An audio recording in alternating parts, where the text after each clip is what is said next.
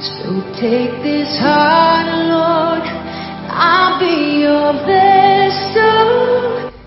Welcome to the teaching ministry of Reverend J.F.K. Mensah, a seasoned Bible teacher with over 40 years of ministry experience. He is a pastor, a church planter, a missionary, and an international conference speaker.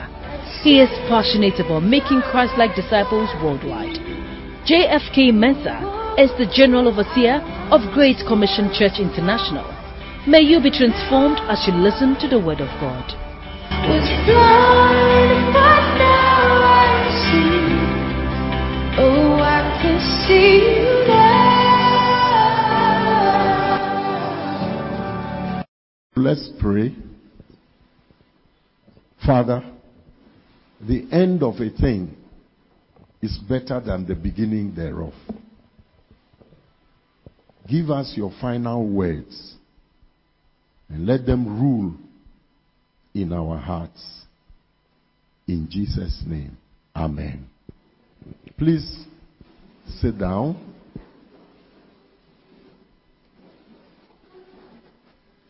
My labor, and I suppose I have been cooperating with the Holy Spirit in this retreat, has been to answer two big questions facing not only CDM but all churches, all Christians worldwide. Number one, what kind of disciples are we producing in our churches, in our fellowships, in our schools, in our Bible colleges, in our environments? What kind of Christians, what kind of fruit are we producing as individuals? And we have been looking at that topic because things must change.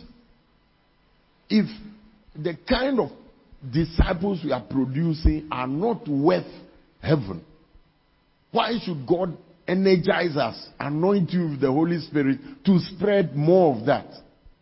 If I were God, I wouldn't be interested, because I don't like your fruit, and such a factory must close down. But we have seen that it is possible to produce fruit that will be acceptable before God. If we work on ourselves, we are the main target, and we work on the methods we are using. Let's look more closely at Jesus and fashion our methods after him. The second question we have been trying to answer here is the speed with which we are doing the work. Considering the work left, considering the time left, the pace at which we are moving as churches, as individuals, as fellowships, that pace cannot finish this work, even if we are given another 2,000 years. And this is the reality which should hit every child of God. I mean, you are in an exam. You are supposed to answer 5 questions. And they've given you 2 hours. And you used 1 hour for 1 question. Even that, you haven't finished. And you see that you have 4 more questions, compulsory questions, and you have only 1 hour to attack them. It means that the tempo at which you are moving is not correct. If you continue like that, you will fail successfully. So you need to revise your strategy.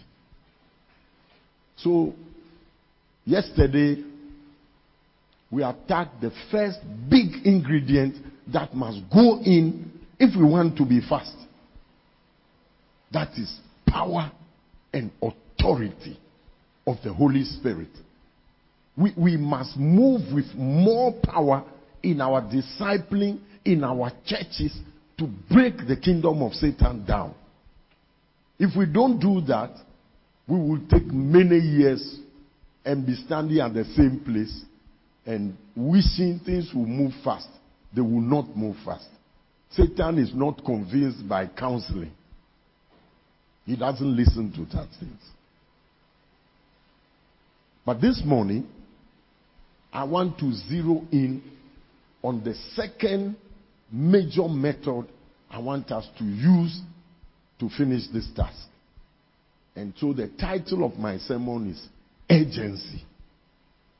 Tell your friend, urgency. Urgency. What is the meaning of urgency?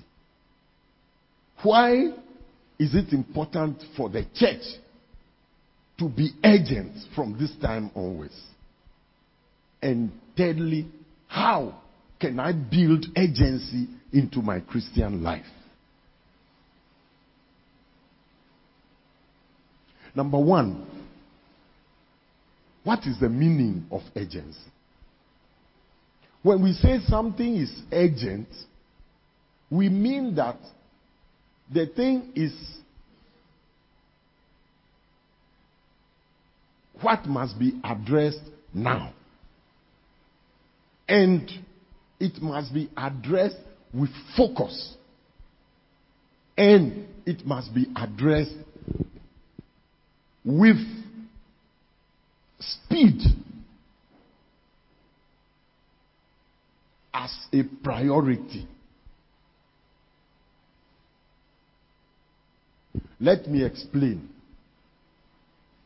When we say something is urgent, so we must address it now, it means that you must drop some of the things you are doing, which are not urgent, drop them, and do alongside some of the things you know that they are also urgent.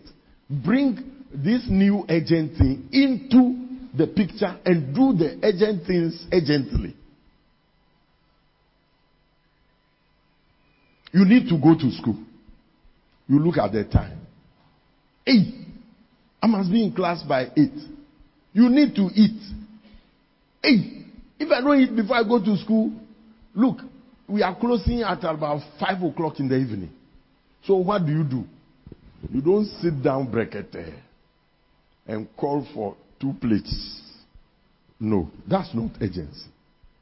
If you are urgent, you carry a takeaway and you are eating as you are moving to school. Because the 2 things are urgent. They are both important and urgent. So, and you want to do them. So instead of sitting down to eat, you carry the food and move. Some of the things, you have to drop them. The way you used to stand before the mirror for 30 minutes before you move. Today, you can't afford that. You must drop it. But some things, you can't drop them. So you carry them along as part of what needs to be done now, immediately. But it also means you must double your speed. Because the way you are doing the thing, if you ask me to take 15 minutes to pack all the chairs in the room, the way I do it is different from if you say, oh, by tomorrow I want you to pack all the chairs in this room. Because I have time. So, you must hurry up. But in the state of urgency, it means you now have to list which things are more important than which. That's what we call priority. You just have to lift some things above certain things. If you don't prioritize, let me use a very local example. To go and wee is urgent. Because you don't move, you wee into your shorts right now. So it's urgent. But in actual fact, wee itself is not big. It's not as important as going to the bank for 100,000 Ghana, which has been sent to you. So some things in life are urgent, but they are not important. Some things in life are important, but they are not urgent. Some things in life are not important and they are not urgent too. Watching a Nigerian movie, it's not urgent. It's not important too. If you don't watch that movie, you won't die. Some things in life are important, but they are not urgent.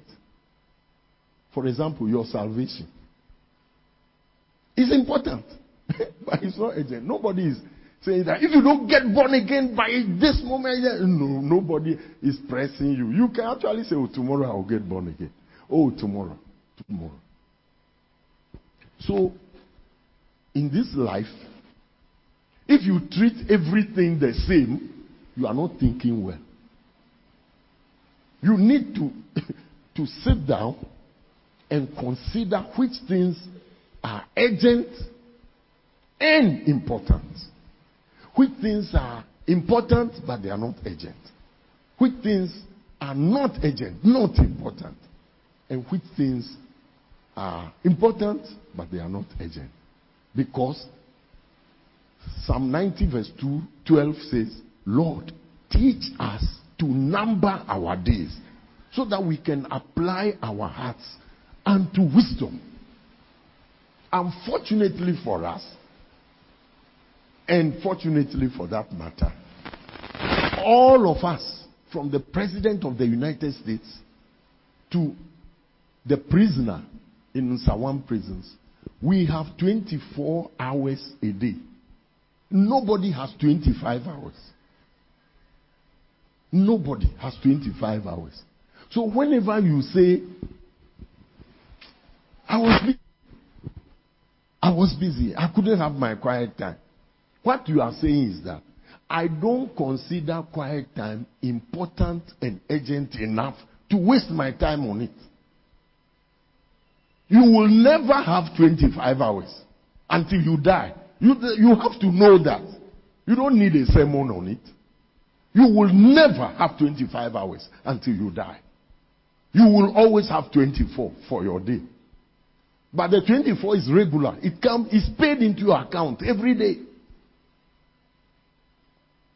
So, how you treat yourself is pray, Lord, teach us to number our days, not weeks, not months, not years. Number each day so that you gain a heart of wisdom. You apply your heart of wisdom to wisdom. We say you are wise the moment you start gauging your day and how to manage it.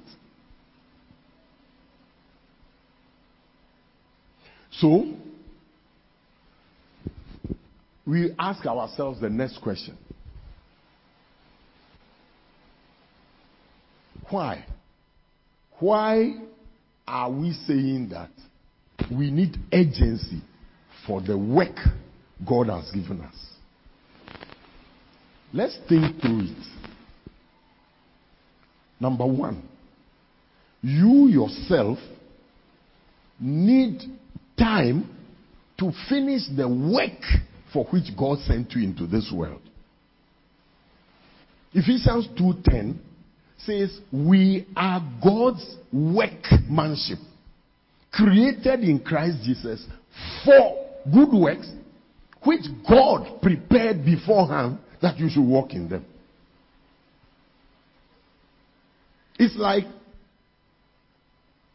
you are going to Accra town and you are going to check your exam results, and your daddy says, when you go, buy me shaving stick.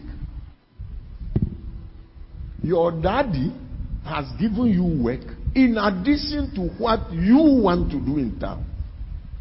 You are God's workmanship, created in Christ Jesus for good works which God prepared beforehand that you should walk in them. Meaning when you were coming to this earth, God too prepared work for you to do. Jesus said it in John 20:21. He said, just as my Father sent me, so send I you. So you have been sent to this earth to accomplish some jobs. Now, those jobs are actually different from your own jobs. Your own jobs, brushing your teeth, taking a shower, sending WhatsApp to your friends, etc. Those are jobs you came and gave yourself. God, the time you spend in the hairdresser's salon making your hair is not part of the job God sent you to this earth to come and do. What do you think?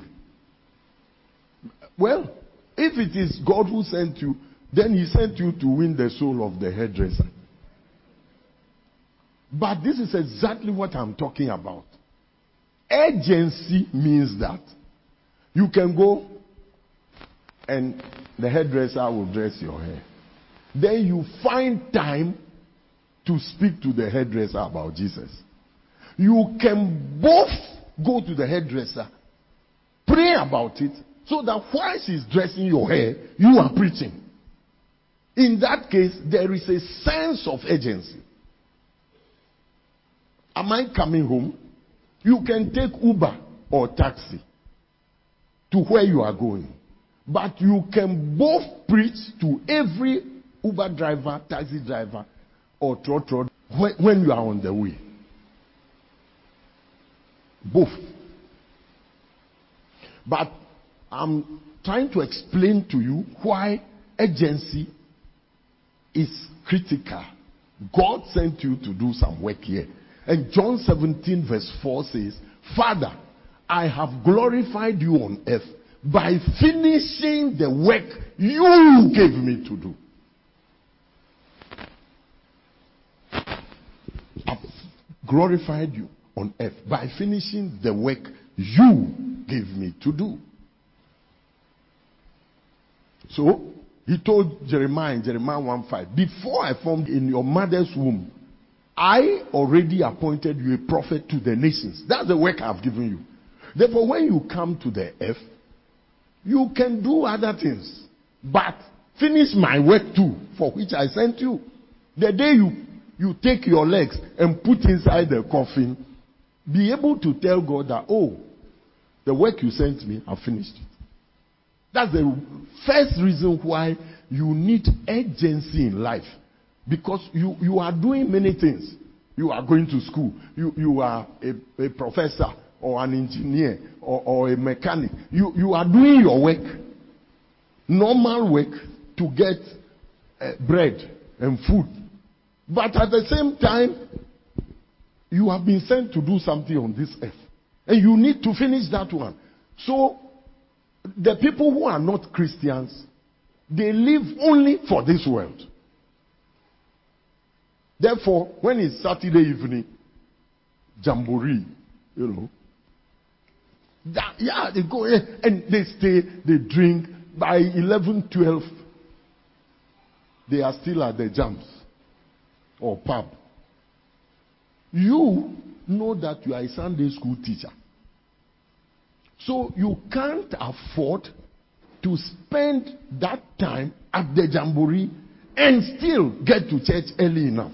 So because of that, the tempo of your life should be different from the tempo of a typical unbeliever. Because you have been sent by your Father to do some work for him on earth. And the unbeliever has not got any such thing. Is it coming? You are a student. There are other students too at the university or in the SHS with you. You are both a student and a Christian. So you have some job God gave you you must fulfill in addition to being a normal student. So the tempo of your life, how you live as a student, Christian student, should be different from the tempo of an unbeliever's life. Is it coming? Number 2, the second reason is Jesus is coming soon. In Revelations chapter 22, the last chapter of the Bible, verse 7, verse 12, and verse 20, 3 times Jesus said in the last book, the last chapter, that I am coming soon. Behold, I am coming quickly. Yes. Blessed is he who keeps the words of the prophecy of this book. Then verse 12. And behold, I am coming quickly, and my reward is with me, to give to everyone according to his work. And 20. He who testifies to these things says, surely I am coming quickly. Amen. Even so, come, Lord Jesus. 3 times in the last chapter of the last book of God's Bible, Jesus says, behold, I am coming quickly. I like the translation quickly, not soon, because it's from the Greek word from which we get taxi. It means speed, haste.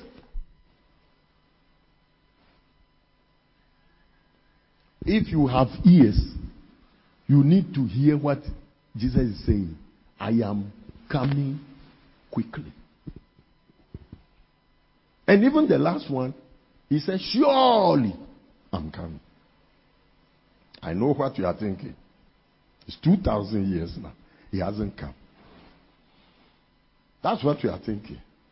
Therefore, slow down, slow down. Are you the only person who is hearing that Jesus is coming quickly? Look, it's 2,000 years now. You do your thing. Oh, get married, finish your... Not only that, John, the Apostle John, in 1 John chapter 2, verse 18, he says, children, it is the last hour. Yes. It is the last hour. Did you hear that? It is the last what? He's not saying it's the last day. He says we are not living in the last days. We are living in the last hour. Now, he wrote this thing 2,000 years ago. So, what are we living in now? I like that. Last minutes, last seconds, last milliseconds.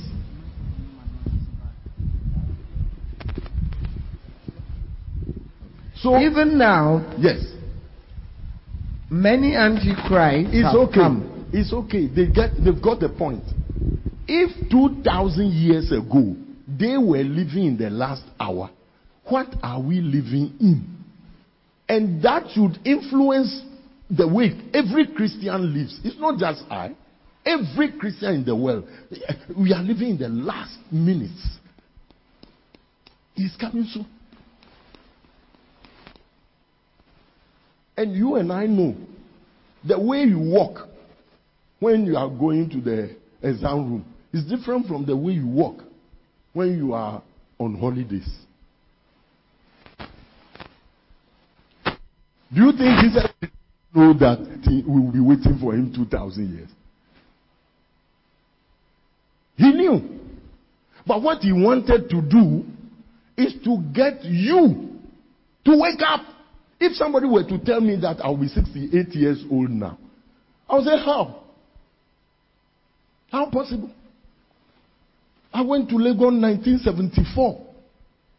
And this is 2023. Next year, it will be 50 years since I went to the university. If anybody were to tell me, I say, how? The days don't wait for you. Time does not wait for you. Life is short. That's the truth. Jesus is coming soon.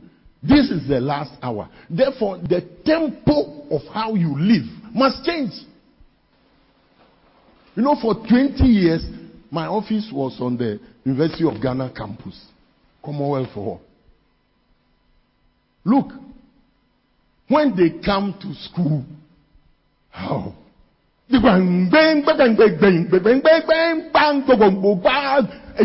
Noise every. Then revision week comes.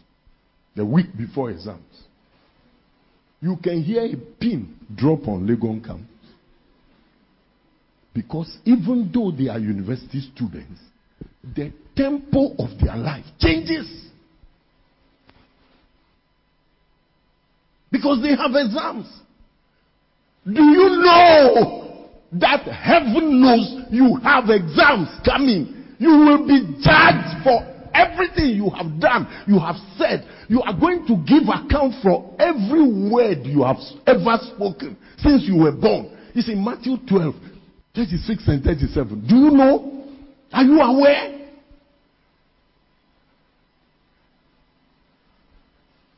I say to you that for every idle word men may speak, they will give account of it in the day of judgment. Did you hear that? For by your words you will be justified, and by your words you will be condemned. You can't just talk. Even though there is no tax, there's no e-levy on your words. There is no e-levy on your words. But every word you have ever spoken since you were born will be charged. You can't talk like other people because Jesus is coming soon. We are in the last minutes, the last milliseconds. You can't afford to live like that. The tempo of your life must change. You must look like somebody who has been sent and you are in a hurry. You are in haste. Every day you wake up, you must put your hand on your head and say, Lord Jesus, I am in the last hour. For your own personal life.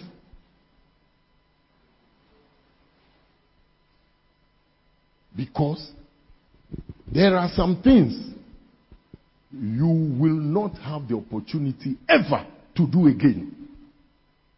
The guy who came and said he was the latest father in CDM. He gave his testimony and we all just were on our backs. He was the SRC president for Wisconsin University. And he was a born-again Christian in the church. When he spoke, the whole university, both staff and students, they shook. Because the SRC president was talking. He never made a disciple. Can you believe? He never made a disciple. Then he came to see them. And he was taught how to make disciples. But by that time, he had finished Wisconsin. He was no longer the SRC president. Then he rushed back to the school. Nobody wanted to listen to him. The authority in his voice was gone. Look, as students at Winneba University, you have a certain power which you will never have again until you die. You see, there is a certain power you have now over your friends, over family members, over where you are, your classmates, and so on, people in your dorm, which you will never have again until you die. Every human being, you have a life cycle. You have your childhood, 0 to 12. And there are certain things as a child only children can do. Only children are allowed to do that kind of thing, the whole world. But after 12, when you enter 13, and you enter JHS and SHS, you can't behave as a child again. You are not a child. You are now a teenager. You are now an adolescent. And there are opportunities for JHS students, for SHS students, which will never come again until you die. Then you enter the university. For the first time, you've left your mother and father on your own. Nobody's ringing the bell for lectures. Hooray!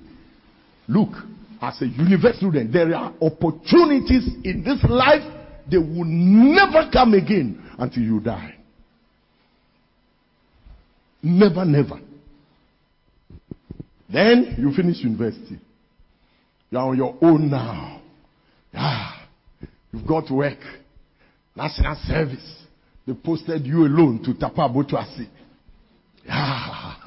Freedom! Hooray! No lectures. National service is an opportunity you will never get again in life. Life has cycles. You are not yet married. My friend. You are not yet married. Ask Beverly. There are opportunities as an unmarried young man or woman which will never come again when you marry. When you marry, that's the end. There are certain things you can never do as a married person until you die. Now, even when you are married, it's possible you are working at your workplace until you are pensioned or you go on retirement. There are opportunities you have which will never come until you die. Life has seasons. Life has seasons. Life has cycles. Don't waste your life. You have only one life. Don't waste your life. Don't waste your life. Spend your life on urgent things. Spend your life on things which matter. Read books that matter. Listen to songs that matter. Even Bible. Read portions of the Bible that you need to prioritize things, because your life and its cycles are such that they never come back. Christianity does not believe in reincarnation. It's appointed unto man once to die. Hebrews 9:27. After that, judgment. You need to build agency into your life. But I don't have time to talk about the church needs to build agency into its programs. Sometimes we go to church and we are just wasting time. Sometimes I go to some youth meetings and I feel it's just a waste of the youth, their life. All singing, dancing the whole time. And they say praise the Lord 100 times. And then at the end of the day, you don't really know what you got from that youth meeting. It's a waste.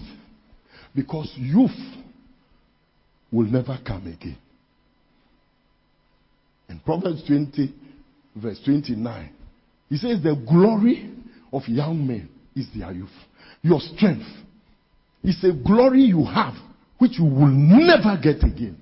And the glory of the old men is the gray hair. Proverbs 20:29. Yes. The glory of young men is their strength, and the splendor of old men is their gray head. So, all I want to push through is the importance of agency in your life. But let me quickly get to my last point, and which is why I'm preaching this sermon. We need to double up if we want to finish this work and bring back the king. In 2 Peter chapter 3, the Bible speaks of looking forward to the second coming of Jesus and hastening it.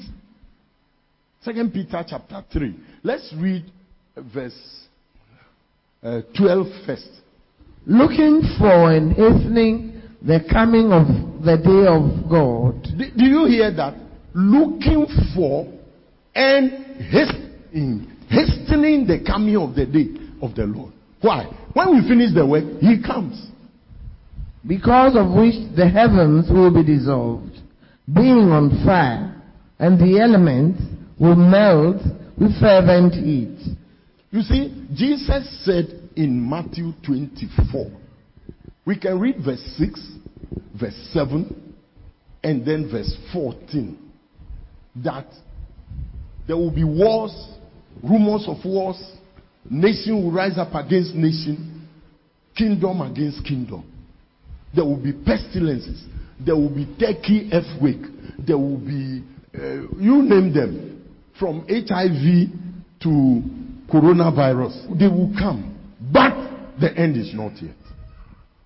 The end is not yet. Yes. And you will hear of wars and rumors of war. Russia, Ukraine. Yes, please. See that you are not troubled, for all these things must come to pass, but the end is not yet. The end is not yet. The end is not yet. The end is not yet. Yes. For nation will rise against You nation. see how urgent I am? Because I'm looking at my time. Yes. And kingdom against kingdom. Yes. And there will be famines, pestilences, and earthquakes in various places. You know, I respect Jesus because of prophecy. He said this 2,000 years ago. From the past 60 years till now, the earthquakes on the earth are increasing in tempo and devastation. Never since the world began have earthquakes been of such magnitude. Jesus said they are one of the signs that the end is near. He said it. Another one is wars. When universities and schools came and we started dressing nicely, nobody thought war would come. But we are in 21st century. Russia is at war against Ukraine. Nobody thought that with civilization, human beings are thinking well, combing their hair, using spectacles, that there will be war. But Jesus says, wars, kingdom against kingdom. Yes, it's a prophecy. No book in the world has prophecies concerning the end times like the Bible. This is more modern than graphic. Yes. Verse 14 now. 14. And this gospel of the kingdom will be preached in all the world as a witness to all the nations, and then the end will come. Did you get it? The end of the world is balanced on the gospel being preached among all nations. So if you want to hasten the coming of Jesus, what should you do? Preach. Make sure the last boy, the last girl in the last village hears the gospel. Then you are hastening the coming soon of Jesus. You can't just sit back and say, hey, Jesus says I'm coming soon. Oh. Jesus says I'm coming soon. What are you doing? It's like saying my husband says he is coming soon, but you haven't cooked. You haven't prepared the house. Hey, my husband says he's coming soon. He's coming. I know he's coming. Oh, he said he's coming. If Jesus is coming for the church and the gospel must be preached, then the end will come. Then what should we do? What should we do, brothers and sisters? The sense of urgency, I must see it in your life. So from today, I want to announce that for all serious CDM members, instead of one disciple a year, we are going to 2.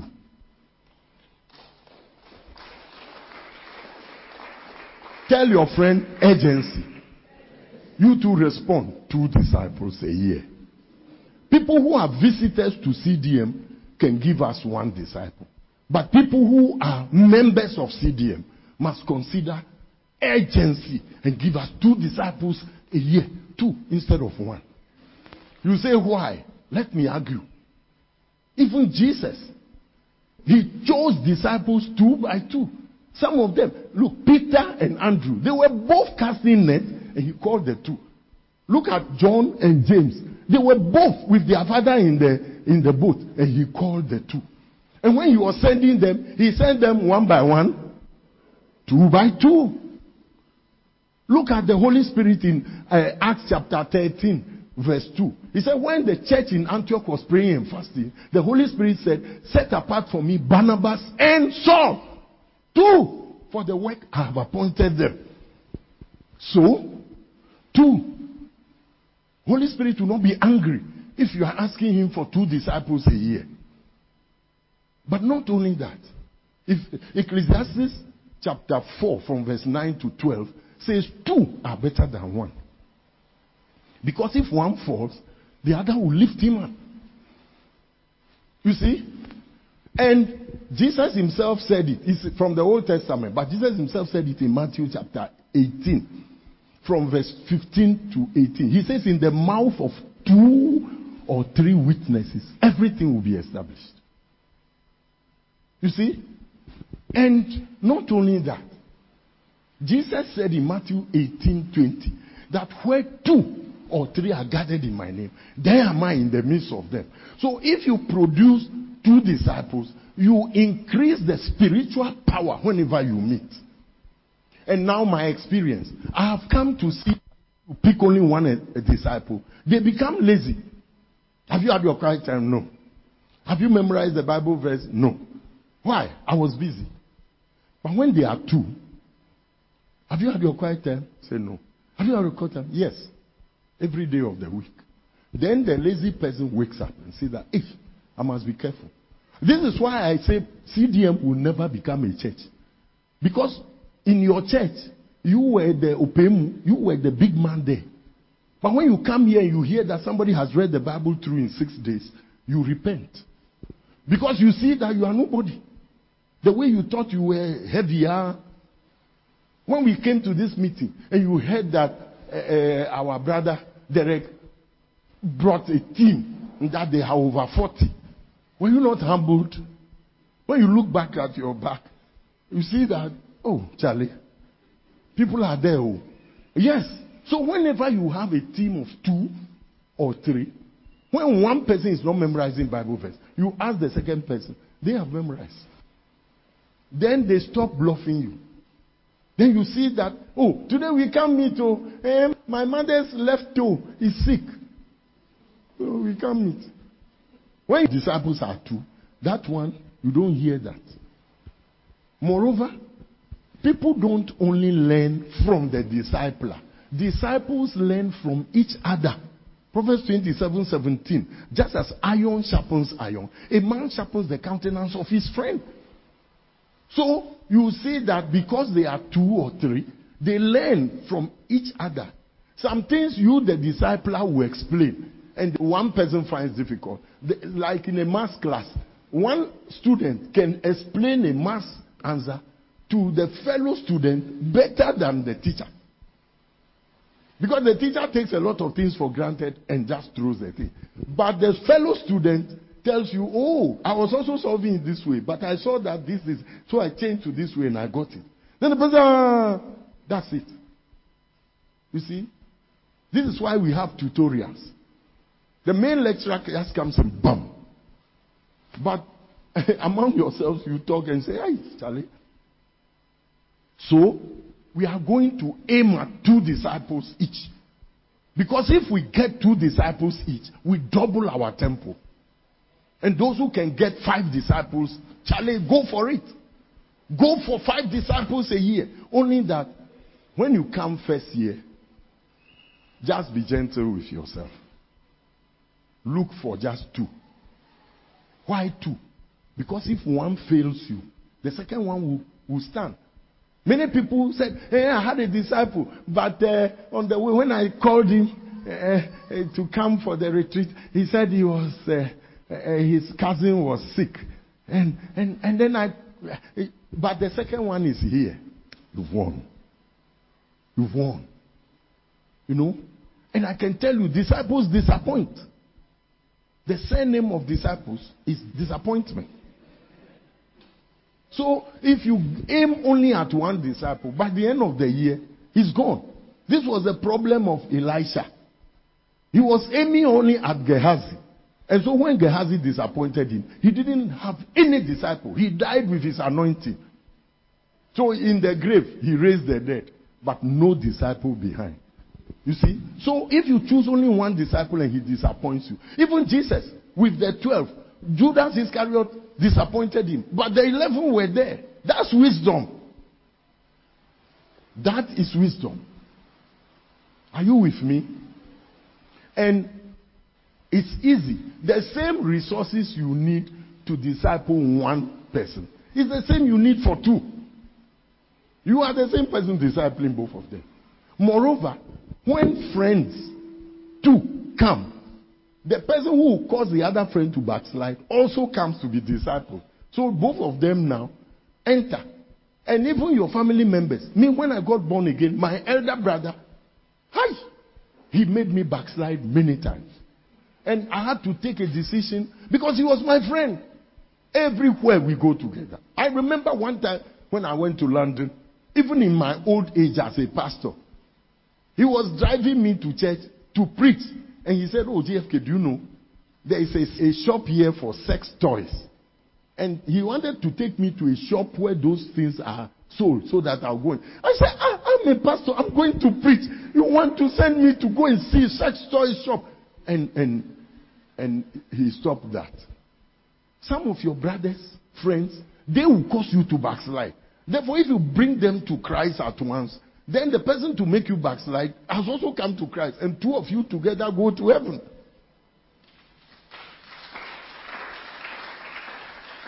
Moreover, God is in the business of saving more than one. Rahab the harlot, she brought a whole household. Noah, he brought his children and the children's wives. Look at Cornelius, his family and friends, all. Look at the Philippian jailer. Acts 16, 30, 31. He said, "What must I do to be saved?" And they told him, "Believe on the Lord Jesus. You and your household will be saved." Look at Lydia in Acts 16 from verse 14. When God touched her heart, she and her household. God is in the business of saving more than you. He wants your friends. He wants your family members. Peter said on the day of Pentecost in Acts 2:39, he said, "The promise is for you and your children and all that are far off, as many as the Lord our God shall call." It's not only for you. Therefore, we are changing our tempo from today. How many people think that they will venture into the 2 disciples a year? You want to venture 2 disciples a year. Oh, I'm already satisfied. I'm already satisfied. Hallelujah. Put urgency into your life. You know, some things have to be dropped. Things you say, "I don't have time, I don't have time." Look through your calendar.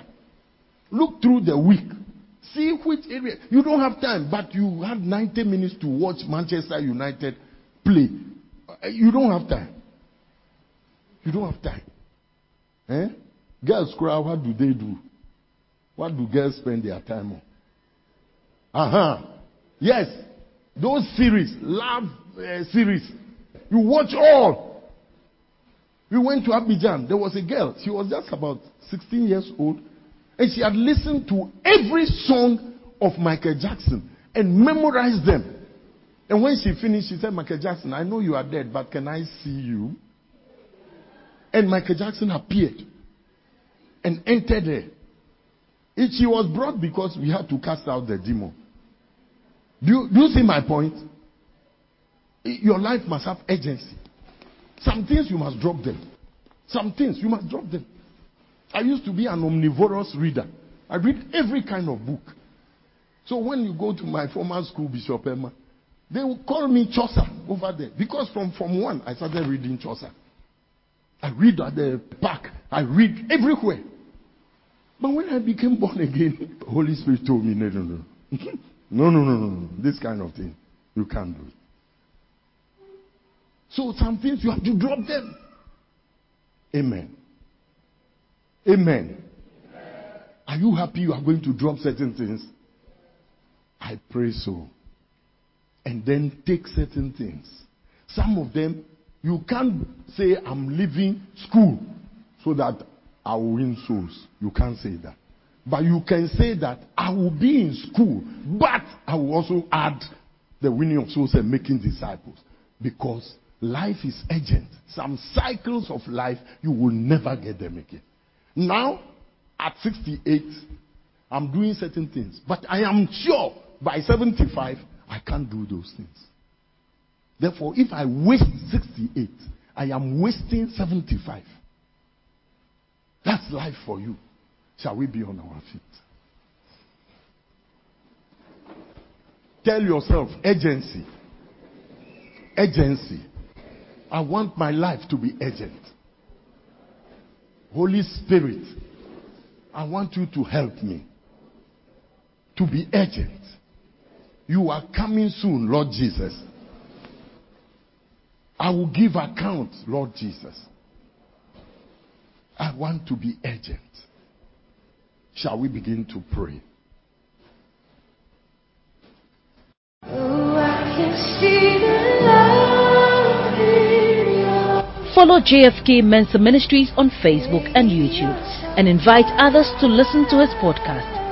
You can also access some of JFK Mensa's books and keep up with his ministry at www.jfkmensaministries.org. God bless you.